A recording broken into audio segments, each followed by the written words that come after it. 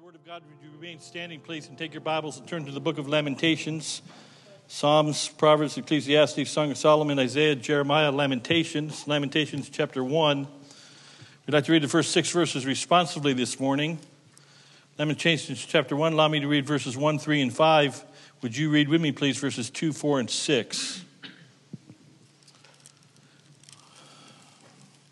Once again, that's Lamentations chapter 1, verses 1 through 6, and reading responsively. How doth the city sit solitary that was full of people? How is she become as a widow, and that was great among the nations? She was great among the nations and princess among the provinces. How is she become tributary? She weepeth sore in the night, and her tears are on her cheeks. Among all her lovers she hath none to comfort her. All her friends have dealt treacherously with her. They are become her enemies. Judah is gone into captivity because of affliction and because of great servitude. She dwelleth among the heathen. She findeth no rest. All her persecutors overtook her between the straits. The ways of Zion do mourn, because none cometh to the solemn feast. All her gates are desolate. Her priests sigh. Her virgins are afflicted, and she is in bitterness. Her adversaries are the chief. Her enemies prosper, for the Lord hath afflicted her, for the multitude of her transgressions. Her children are gone into captivity before the enemy. And from the daughter of Zion all her beauty is departed. Her princes are become like harts that find no pasture, and they are gone without strength before the pursuer. May God add his blessing to the reading of his word. Let's make our prayer. Now, Heavenly Father, speak to every heart this morning, Lord, as we look at this book of Lamentations.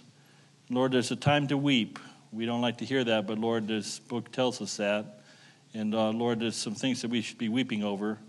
And Lord, we thank the Lord, thank you for the fact that the joy of the Lord is our strength. We pray that you'd give us hope and joy at the end of this message, we pray. And Lord, may you be exalted, we ask in Jesus' name we pray. Amen. Lamentations chapter 1 this morning. Here I'm looking at surveying the audience. It's all core. Everybody here has put up with me for many hundreds of messages, of course, and so I'm glad that you're here this morning here and look forward to the day when houses of God start to fill up a little bit more again. Hopefully as springtime comes. I hope that's the case. And I didn't announce, I knew what I was going to preach on, of course, early this week, obviously, and I didn't announce the title of the message on purpose on Friday. I didn't want to make people cry and weep, of course, but Ecclesiastes chapter 3, to everything there's a season, and we get to verse number 4, and there's a time to laugh and a time to play and a time to make war, but there's a time to weep. And we find this book of Lamentations. It's a book of weeping, in case you don't know. And we preach a series of messages. In fact, I'll just tell you what I'm thinking. We just a little mini series of messages here, and it's perceived to be so negative that I think this is the last message on judgment, but we started a series 4 weeks ago when God judges a nation.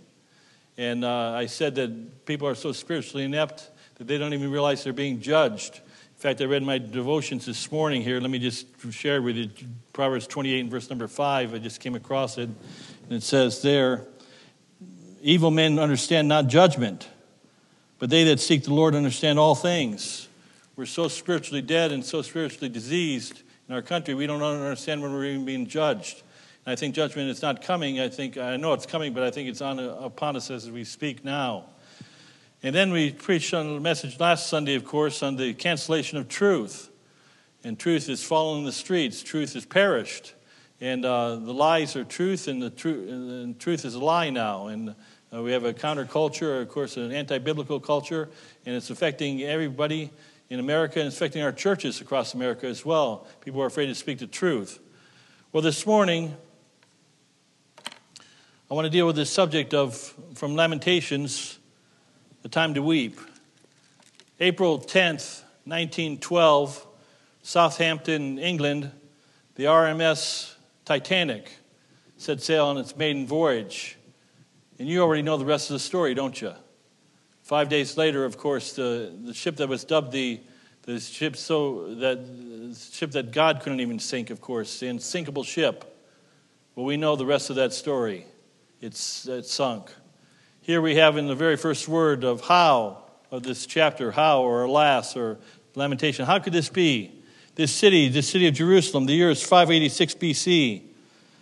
Nebuchadnezzar, king of Babylon, has invaded for the final third, what's called the third deportation of Israel, the final annexation, the final plundering of Jerusalem. I want you to picture a city much like probably Warsaw, Poland in World War II, Nazi Germany in 1945, or maybe Dresden or a city, or Dresden rather, Germany, or we could go to Hiroshima or Nagasaki. I want you to picture in your mind total devastation. This was the apple of God's eye. This was the nation whose people was God as the Lord. This is the nation that God set his blessings upon. How could this ever happen? This city, greatest Lord and greatest to be praised, is Psalm 48, verses 1 and 2. Beautiful for situation. The joy of the whole earth is Mount Zion on the sides of the north, the city of the great king. As the Titanic was an unsinkable ship, this was, if you could call it, an indestructible or unsinkable country. And I wanted to give you the premise this morning here. It's on the worksheet to begin with this morning. Some things deserve to be wept over. Everybody wants a happy-go-lucky message. This is not making... Listen, folks, I've studied this stuff. I'm no joke at all. I'm not even being funny when I say this. I've studied church ideas, philosophy and ideology in regards to growing churches. This message did not make the cut. This message is not... You're not supposed to preach these messages. This is not popular. There's 57 chapters in our Bible. I'm talking about 52 chapters in Jeremiah. He was called, as we said, referenced last week, he's called the weeping prophet, not the laughing prophet. This message were not pleasing, were not popular, but they were prophetic. They weren't pathetic, but some people thought they were pathetic in regards to the fact that it talked about judgment. They wanted to kill him, and they did kill him. 52 chapters from the weeping prophet, and then we get to this book of Lamentations, 5 songs, 5 funeral dirges. If you notice, chapter 1 has 22 verses. It's a sonnet. It's in an acrostic form. There's 22 letters in the Hebrew alphabet, and the first letter, of course, being Aleph, and then Beth, and then Gimel, and Daleth, rather, and Gimel, and for our G, and so forth. And each verse corresponds. It was in acrostic form, so verse 1 in the Hebrew would be the first letter of the Hebrew alphabet. So Lamentations chapter 1, chapter 2, and chapter 4 and 5 all have 22 verses. Chapter 3, as we're going to find out, has 66 verses, of course, 154 verses in all. And chapter 5, of course, chapter 3, 66 verses. Is a trilogy, or three verses 1, 2, and 3 all begin with Aleph, and then verses 4, 5, and 6 begin with Beth, and so forth throughout the alphabet. And these songs were sung. Some have called this Lamentations these 5 chapters, as we know them as, 5 funeral dirges. Songs composed in a graveyard is another byword for this book of Lamentations, as people stood and sat in rubble and the town was destroyed. Some have said that Lamentations is an ocean of sobs and a river of tears. And it's God's destruction from A to Z. I stood at the Wailing Wall. Being a man, I could stand there. Ladies, if you're a lady, no offense, but you can't stand there. There's still misogynists, I guess, over there in Israel. Pardon me for being blunt here. But men get to go to the wall, not ladies. And I've been to the Western Wall, where we know it as the Wailing Wall, Gentiles. And they sing this Lamentations, these sonnets, these songs, this funeral dirge at the Wailing Wall even this day. And it's a prophetic passage of Scripture. And they said the name Lamentations is a name that was derived after the fact. There was no name for the book per se. We will notice that it says how, verse number 1, how, or the same word for alas, or how could this be? Weeping with, how could the city that God blessed so much, how could the nation that God blessed, how could it be destroyed? I remember, you all know that I'm a big talk show radio host, or talk show buff. And so I used to listen to Brad Davis for 30 plus years on the radio. And Brad Davis, of course, he used to like him overall. I disagreed with him on a number of things here, but I overall put up with him and so forth and liked him overall. And he always played that song about America at the end of his broadcast, of course, and at high noon, of course. But he always said something like this to the fact that he says, God will always be with America. And I said to myself, many years ago, I said to myself, I'm not sure about that. I'm not sure about that. And so I want to give you, if we can, 5 lessons from Lamentations. Lesson number 1 here, and we'll try to hurry along here this morning here. Lesson number 1 that we learned from Lamentations is, and we touched on this 3 weeks ago in the first message, God can choose to bless the nation, and God can curse a nation as well. Psalm 33 and verse 12, we quote it all the time. Blessed is the nation whose God is the Lord. We got a lot of problems in America. We say that all the time. We know that. But it's still the greatest nation on the face of the earth. We still better live here than other places for sure. But God's blessed America, the new Jerusalem, the new Israel. And we've been blessed far more than we could start naming hundreds of nations across the globe. And God's blessed us. And God blessed Israel beyond belief. God blessed them. But now in this lamentation, how, alas, lamentations, weeping, how could this be that God would pour out his wrath? And I noticed a sharp contrast. I think we referenced this last week, but I saw it firsthand 20 years ago. We're coming up on the 20-year anniversary of 9/11. On 9/12, in fact, on 9/11, America got spiritual. On 9/11, we cried out to God. I remember going to Coe Park and having hundreds and hundreds, a couple thousand people down in Coe Park on Thursday night, and then 9/13, of course, with candles and vigils, and we sang Amazing Grace. All the heathens of Torrington, Connecticut, including me. And we prayed, and and we asked God to bless America. And everybody was asking God to bless America. Liquor stores were asking God to bless America. We were blessing, we put on our cars bumper stickers, God bless America. We prayed for God to bless us and to heal us and to be on our side and so forth. And for about a month, America got spiritual. I liken that to what's happened in the last year or so. I don't see that same analogy happening. I don't think it ever did happen. And we never have turned to God. We've turned to the CDC. We've turned to the World Health Organization. We've turned to Dr. Fauci, but we haven't turned to the Lord Jesus Christ. And we see this paradigm, this blessing between, here's this nation that once a time was blessed of God. And chapter 1 and 2, if you get the outline of it, letter A on our worksheet. Chapter 1, basically, I think what we learned from chapter 1 is that the good that could have been. Notice chapter 1, verse 1 again. How doth the city sit solitary that was full of people? How has she become as a widow? She that was great among the nations, the greatest, and princess among the provinces. How has she become tributary? How has she become captive? And God desired to give her comfort and desired to bless her, and now he's turned to be their enemy, of course. And we see that God is good. And we referenced last week as well, Matthew 23, as we fast forward to 600 years.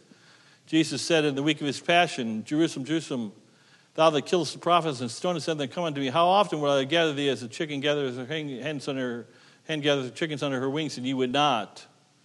Behold, your house is left unto you desolate. I wanted to bless you. I think I'm preaching to a fairly educated crowd this morning. God wants to bless you this morning. All God's people said.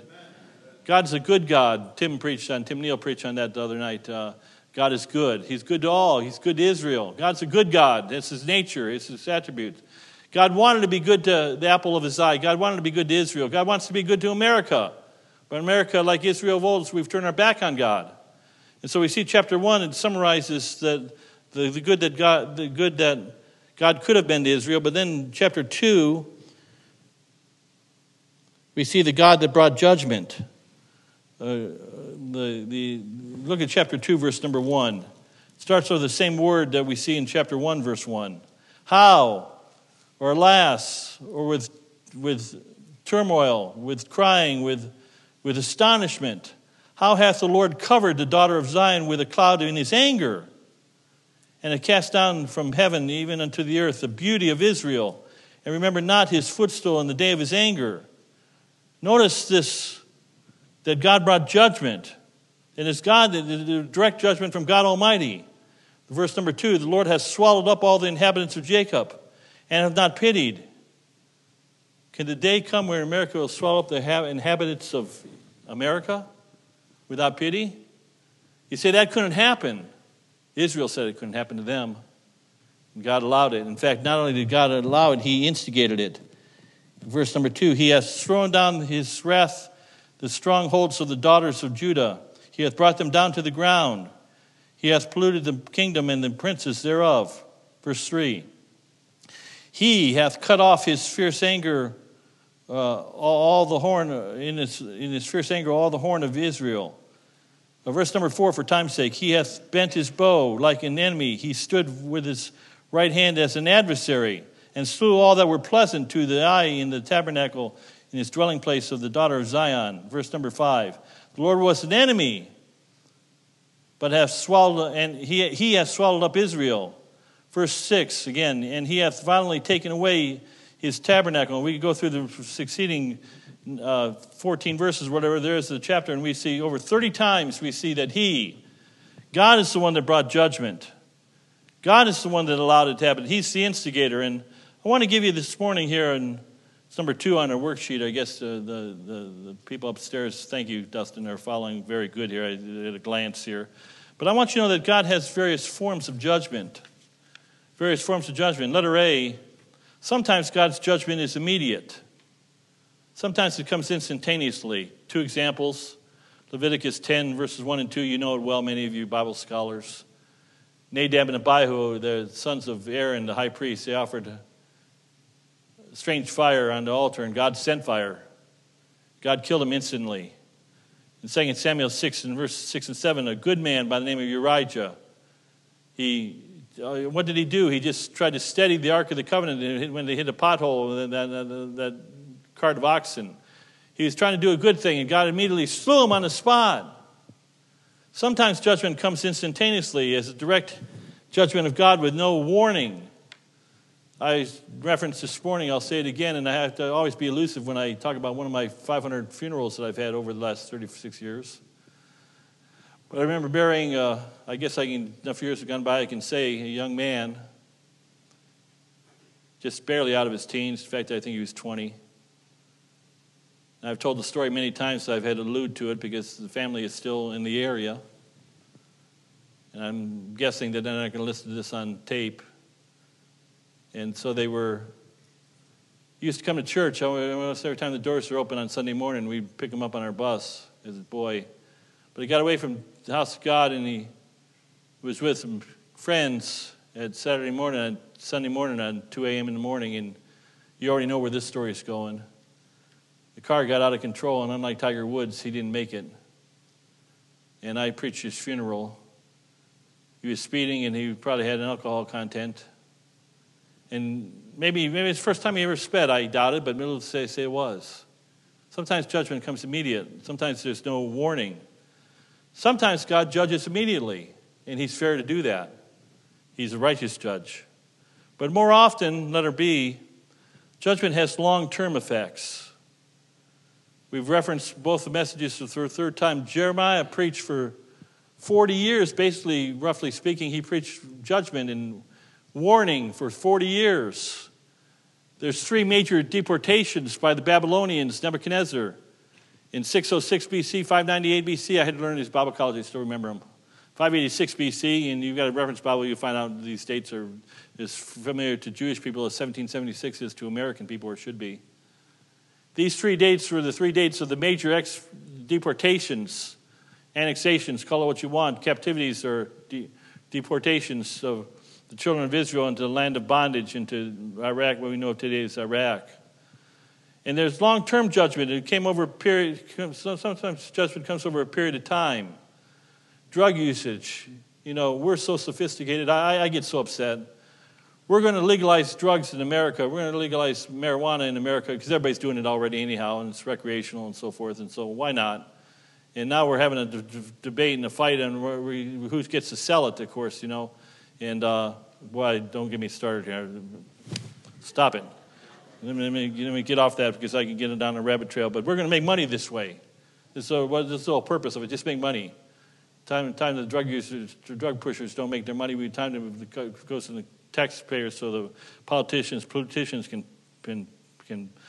spend more of our money, of course. But drug usage, you take it today, it's like alcohol. First, at the last, it bites like a serpent and stings like an adder. At the last, I read the other day that I saw in the news the other day, 2 days ago, I think it was, suicide and depression is up. Are we surprised? In fact, it's so far up in the last year that for the CDC or the American Medical Association, whoever it is, downsized the average lifespan of an American by over a year. Did you see that? From 77.6 to 76 for, I think, 0.5 or something like that. We've lost 1 year of average life expectancy of Americans. They attributed to depression and suicide because of last year. Not because of that C word, but because of other things.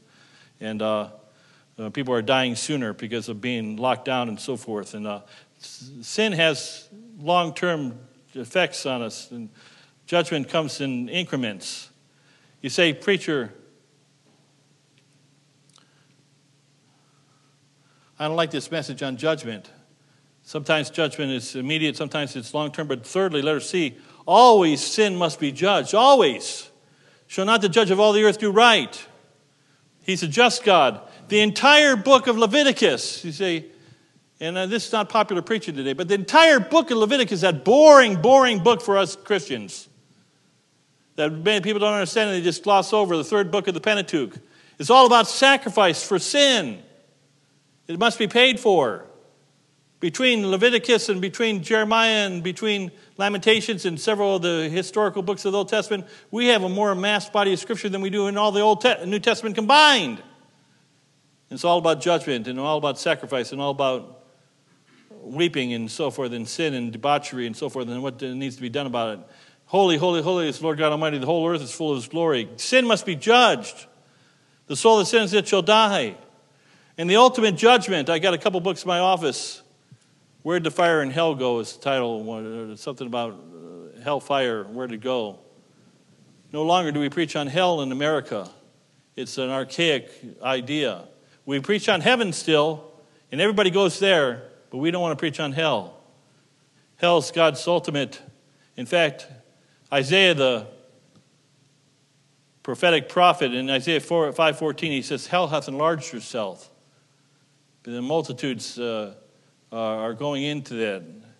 And hell was, Jesus said that in Matthew 24, verse 41, that hell was not created for us, it was created for the devil and his angels. God doesn't want people to go to hell, so that's why He gave His Son, Lord Jesus Christ. The ultimate judgment, of course, on that unrepentant person, though, is hell. So you may get through life, you may be, pardon me, Tiger Woods just popped in my head. I don't have anything against Tiger Woods.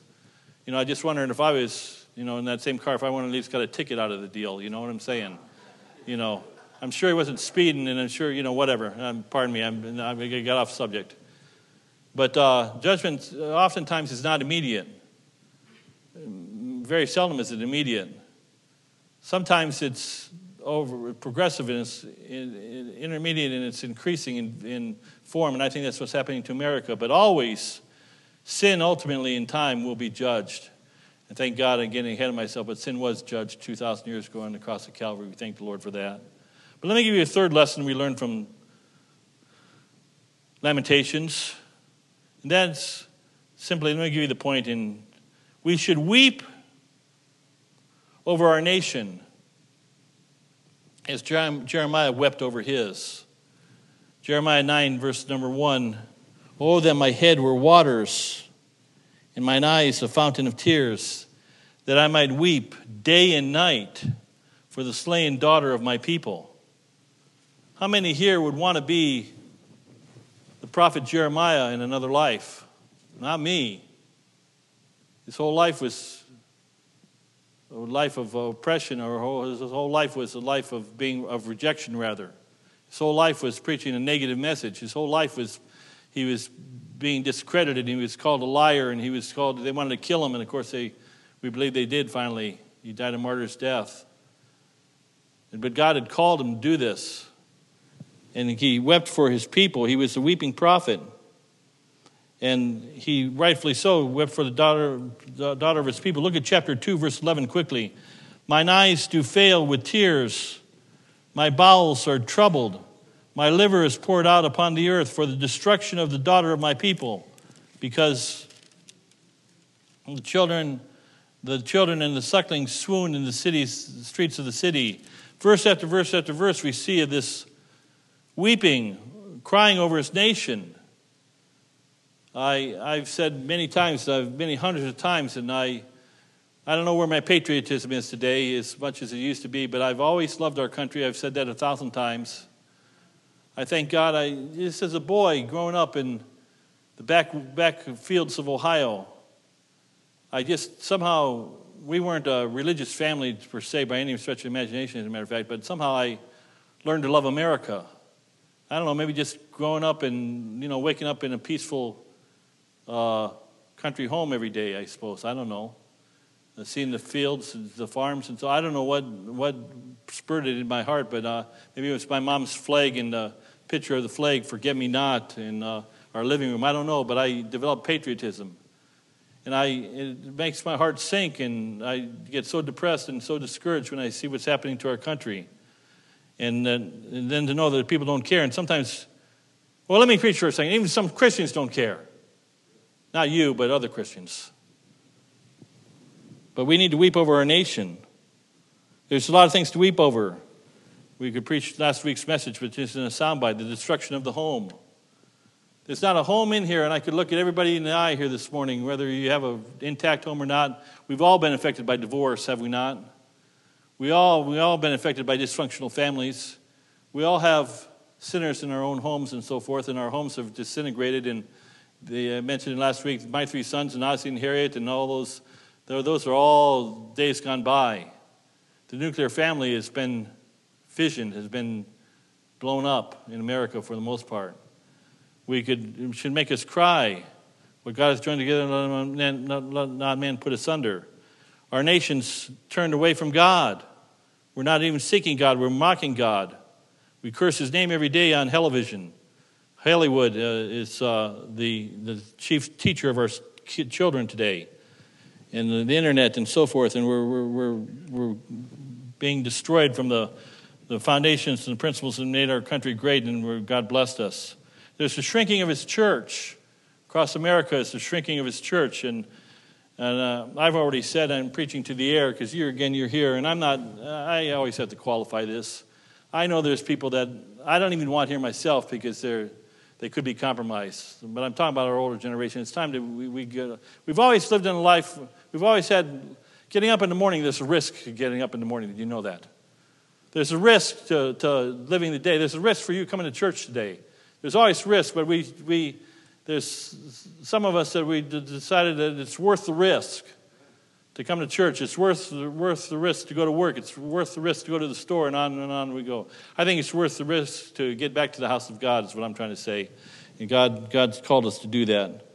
And so we should weep over our nation as Jeremiah wept over his. Fourth lesson, and I've already alluded to it, but let me give you the point, and we'll make reference back to chapter 1 for a moment. Verse number 12, but Christ took the whole brunt of judgment for his people.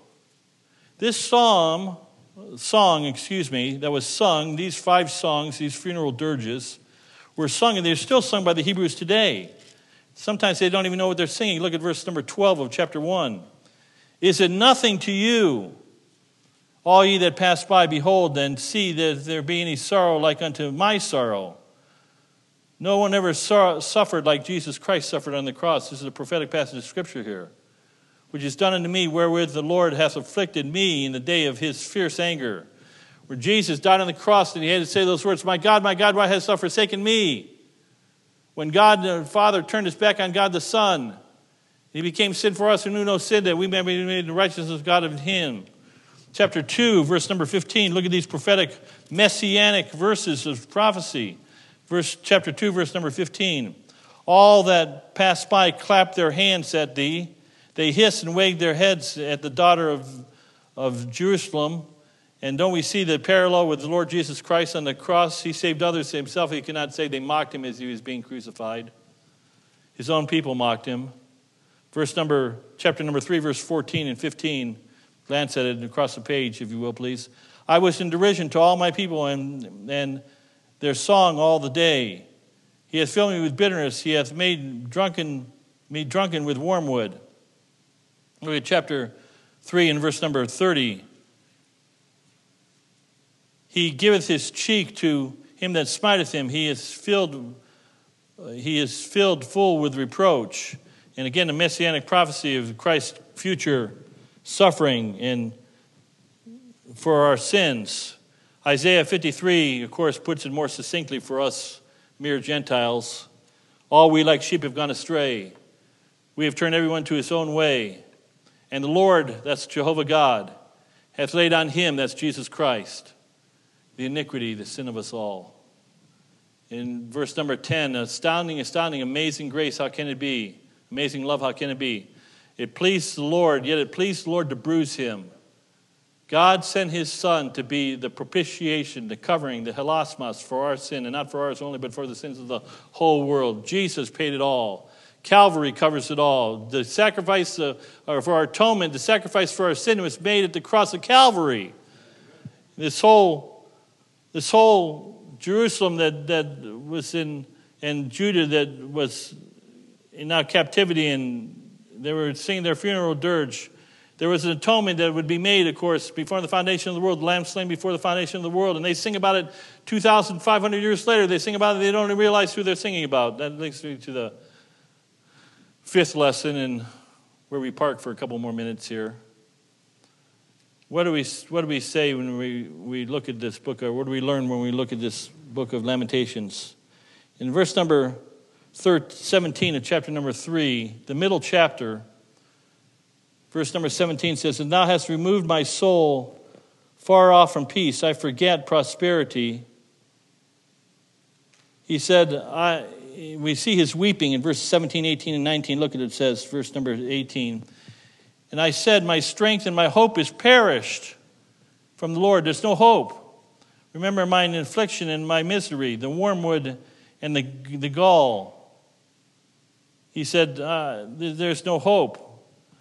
But I want you to notice verse number 20, it begins to turn around. "My soul hath them still in remembrance and is humbled in me." Verse number 21, we see the transition. "This I recall to my mind, therefore I hope." Notice we can weep with hope. We can weep with hope. So many things in America. And I know I'm not trying to be sensational here. I'm weirder than most of you folks are. I'm very weird, I guess. I'm very different. A lot of things in America I really loved. Things that don't make the pulpit here, but I love sports. I love football, basketball, baseball. Now everything's gone woke. And politics has got to come in sports now. It's like, I'm done with it. I was so weird, I used to like news. I used to watch news channels and so forth. I used to watch talk radio. I'm not done with it. I'm half done with it now. I still got to listen to inform you folks on a few things here, but I used to get my joy from watching certain shows, and now it's like, don't even want to watch it. Why bother? My joy has been squelched. My hope that America is very nil. I thought about it, and some, hey, they're not here this morning. Let me preach for a minute to the green pews. Some people are not here this morning. I know for a fact we got some people that come to our church, so they don't like America anyhow. They were born here all their life. They don't stand for the Pledge of Allegiance even before BLM came along. They don't like this country. They just think, well, I'm a citizen of heaven. Well, I'm a citizen of heaven, but I was a citizen all my earthly life for this country too, and I love this country, and people died for it, and I think it's worth living for, and I think it's worth patronizing and being patriotic about, but that's all archaic now. That's not in vogue any longer. But I think my hope used to be here. What am I trying to say? What this year has done for me in the last year and 1 month, 2 months that I've been, my hope has been being transferred from here. It's being transferred much more over to here. And I realize I seek another city whose builder and maker is God. I better get my hope from my joy is in the Lord, and He is my strength. And so we see this change. Look at chapter 3, verse 21 I referenced And in verse 22, 23, 24, we'll come back to that. But go to verse 25. The Lord is good unto them that wait for him. Oh, Lord, even so come, Lord Jesus. I'm waiting for you. To the soul that seeketh him. I'm seeking you. One thing this has done for me, it's caused me to read my Bible more. It's caused me to pray more. It's caused me to set my affection on things above and not things on the earth. I've had to forsake, not willfully, but almost on purpose. I have no choice. I've forsaken some of my loves, and I've placed it on my eternal love, my real lasting love, of course. That's a good thing. It's good for me that I've been afflicted, David said. Verse number 26, it is good that a man should both hope and quietly wait for the salvation of the Lord. Verse number 27, it is good for a man that he bear the yoke in his youth. One life will soon be past, only what's done for Christ will last. Work for the night is coming. Now's the time to work as never before for the kingdom of our God and for Lord Jesus Christ. Now's the time to work, for the night is coming when no man can work. Jesus said, I must work the works of him that called me. The night cometh when no man can work. And so now's the time to hope. Now's the time, hope as never before, for the blessed hope, of course. That leads me to those in Christ. And before I give you ABC on our worksheet, let me do this real quickly here. I don't know how people do it that have no hope. I don't know how people do it that don't have Christ in their life. If this life only we have hope in God, we are above all men most miserable. What if this is it? What if the atheist is right? The agnostic or the communist or the atheist or the infidel. What if they're right? What if we die and we're 6 feet under, or we're just burned up in a box? What if that's it? Well, man, I'd be hopeless too. I'd be committing suicide too, I think. Or maybe I'd try to do everything I could to stay alive as long as I could, knowing this is it, just 70 and no more. But there is hope. There's a blessed hope.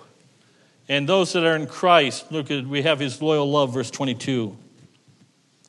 It is the Lord's mercies that we are not consumed, because his compassions fail not. I'm thankful. People that say, I just want God to be, I want his justice. I don't want his justice. I want his mercy. You can have his justice. No, thank you. I don't want justice for my life. I'll take mercy, please. Thank you very much. We have his loyal love. He's always there. He says, I've loved thee, Jeremiah 33:3, with an everlasting love. I'm not holding on to him. He's holding on to me. We have his love, his loyal love, those in Christ. We have his passionate pity. Thank God for his pity. I need to be pitied. You need to be pitied too, by the way. I know you don't like that, but they're new every morning. Great is thy faithfulness. Or his compassions fail not, rather. Thank God for his mercy. Verse number 22b it should be. And then 23, thank God for his total trustworthiness. Again, they are new every morning. Great. We just sang the song in the 8:15 service. I guess we sang it. Great is thy faithfulness. We have hope. We have hope in the world to come. We have hope in Christ. The worst days of our eternity are in our 70 right now. One day we're going to pass off this scene. Everybody's going to pass off the scene. In 100 years from now, what difference does it make? In 100 years from now, everybody that's on planet Earth is going to be gone, one way or another. Only what's done for Christ will last. I look forward to that day. But let me give you 3 takeaways and we'll be done this morning. 3 truths to take away. Number 1, what do we learn from these 5 lessons of Lamentations? Well, we learned this for sure. Persistent, unrepented sin always, and I said always, brings judgment. For whatsoever man soweth, Galatians says, that shall he also reap. You're going to die one day, and I'm going to die one day, because the wages of our sin is death. And barring the rapture, we're not going by the upper taker, we're going by the undertaker. We're going by way of death, but I hope for deliverance in the rapture, of course. But judgment, it was pointed out, what's the after this judgment? Judgment must be dealt with, because God is a holy God. Holy, holy, holy is Lord God Almighty. The whole earth is full of his glory. I am reminded back to churchology, if you want to call it that. you want to build a crowd, you preach on God is love. You want to build saints, you preach on God is holy. God is holy. And before he's love, and he is love, he's all love. But the attribute, the spoke of the wagon wheel of God's attributes is his holiness. He is holy before he's anything else. And because he's holy, he's loving, he's righteous, he's just, he's merciful, he's kind, he's good. He's all of those things because it all comes back to his holiness. He's holy, holy, holy is the Lord God Almighty. And so, truth number one we take away from Lamentations, no matter how good Jerusalem thought they were, how amazing it was, how, alas, the Lamentations, how could this possibly be? How could God destroy the apple of his eye? I hope for the fifth and seventh or last time, I hope I'm wrong. If God doesn't judge America, he maybe have to apologize to Sodom and Gomorrah. We're a sinful nation, laden with sins, and where iniquities are great, and we will not humble ourselves and come to God. God will judge sin. But number two, what's the second takeaway that we have? Oh, I didn't give you part number two of number one here, I guess. I don't have your same worksheet, so let me just give you, it is number two here, I guess. God always sees our tears. Think about this for a moment here. Let me just, Psalm 56, verse 8. Thou tellest my wanderings. Behold, they put down my tears in thy bottle. Are they not in thy book? Behold, the eyes of the Lord in every place, behold the evil and the good. I really believe this. Somehow God's got a book. And every tear that I've shed, every tear that you've shed is in his book. They that sow in tears, Psalm 126, verse 5 says, shall reap in joy. He that goeth forth and weepeth, bearing precious seed, shall doubtless come again, bringing his sheaves with him. The Bible says in Jude, and some have compassion, making a difference. God sees our tears and hears our weeping, and his heart is touched and moved. We need to pray for America. We need to pray for our unsaved loved ones, lost family members. I think of how God's been so gracious. I talked to my mother this morning, and now he's working on 5 years already. I can't believe my dad's 84. I can't believe he's still with us. Can't believe my dad ever got saved at 79 years of age. That just blows my mind. God's a good God. And there's a lot of tears that shed, not many of my tears, but a lot of my mother's tears were shed for her husband at 64 plus years. And God's good. God will see our tears. He puts them in a bottle. He remembers them. And therefore we should weep over sin. There's the second fill in the blank word. I wanted to give you Lamentations 3, 48, 49, and 51 for time's sake. Let me go to James chapter 4, verses 8 through 10. Draw nigh to God, and he will draw nigh to you. Cleanse your hands, ye sinners, and purify your hearts, ye double-minded. Be afflicted and mourn and weep. Let your laughter be turned into mourning and your joy into heaviness. Humble yourselves therefore in the sight of the Lord, and he shall lift you up. So we learned that there's a time to weep over sin. There's a time to come to the mourner's bench and get right with God. God's called us to serve him with a pure heart fervently. But thirdly, and I end with hope, and the great hope, of course, God's children, the third takeaway that we know from these lessons in Lamentations. God's children, those that seek him, or those that are saved, those that have been born again, have you received Jesus Christ as your personal Savior? Have you called upon Jesus Christ in a personal way, like you went to an altar and said, I do? Have you asked Jesus Christ to come into your heart personally? You say, well, I've always known he's there. No. Have you invited him into your heart? Have you been saved, been born again? Bible words. Have you been saved? Those that have been saved, those that seek him, even in times of judgment, will God be with them every single day. Great is thy faithfulness. Jesus Christ is the same yesterday, today, and forever, and he says, I will never leave thee nor forsake thee. God is with us even in times of judgment. The day may come, I'm going to share tonight, and Tim will be preaching tonight, but I want to take a few minutes out. I get so many prayer letters. I end with this illustration, we're done. I get so many prayer letters from missionaries. Most of them we get to file 13 pretty quick, I'd be honest with you. It's just case overload.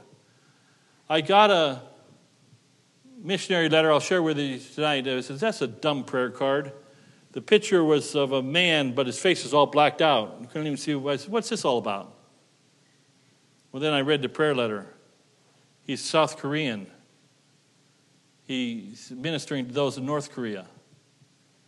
the death penalty for smuggling Bibles into North Korea. And in the most heinous ways. In fact, death is welcomed. It's the pre things that happen before you're dead that's you'd be horrific. And he's a CIA, FBI missionary, if you will. He's ministering to people that don't even realize, or that he could give his life to, or be guilty of being killed, of course. But God is with him every day. He had another picture of him, and he had the black out just his eyes. So the mask here, the mask was here. And he had a big smile on his face. And I says, he's got the joy of the Lord in his heart. And he's a hunted man. He's putting his life at his risk, but he knows that Jesus is with him every single day. He's willing to pay the ultimate price to serve the Lord. Will the day come in America where we have to pay the ultimate price? I said last story, and just a soundbite, a missionary in Alberta, Canada, a pastor in Alberta, Canada, in prison for not socially distancing and not requiring his church to wear masks. He said, oh boy, I hope they don't come to Harvest Baptist Church, and I'm glad we don't have Canada as our government. But the day of persecution may come. I don't know. And it may be sooner than we think. But God says, I'll be with you every day. I'll never leave you nor forsake you. Let's bow for prayer. Heavenly Father, thank you for your word. Your people have listened very attentively to this preacher. Lord, thank you for being so good to us. Lord, in the grand scheme of things, we've suffered so little. We've been judged so little, less than our iniquities deserve. Lord, we pray for your church, your assembly. Lord, there's a lot of people I'd like to pray for that are not here this morning. Some that shouldn't be here, but a lot that could be here. Lord, we know that the word of God will never return void, but it will return void to those that never hear it. Lord, help us to be in the house of God so we can hear the word of God preached. Thank you, Lord. There's a blessing to those that are listening to the word of God today. Lord, bless them. And Lord, give them hope. Our hope is in thee, O Lord. We thank you that, Lord, you'll never leave us nor forsake us. We thank you that even in times of judgment that you're always there with us. You're a good God. You're a gracious God, and you see our tears, and you know our heart's desire. May we weep for our nation. May we rejoice for your coming. We'll thank you for it. Blessed in their moments of invitation, we pray in Jesus' name we ask. Amen. As we stand together, 153, I forgot to tell the guys here, 150.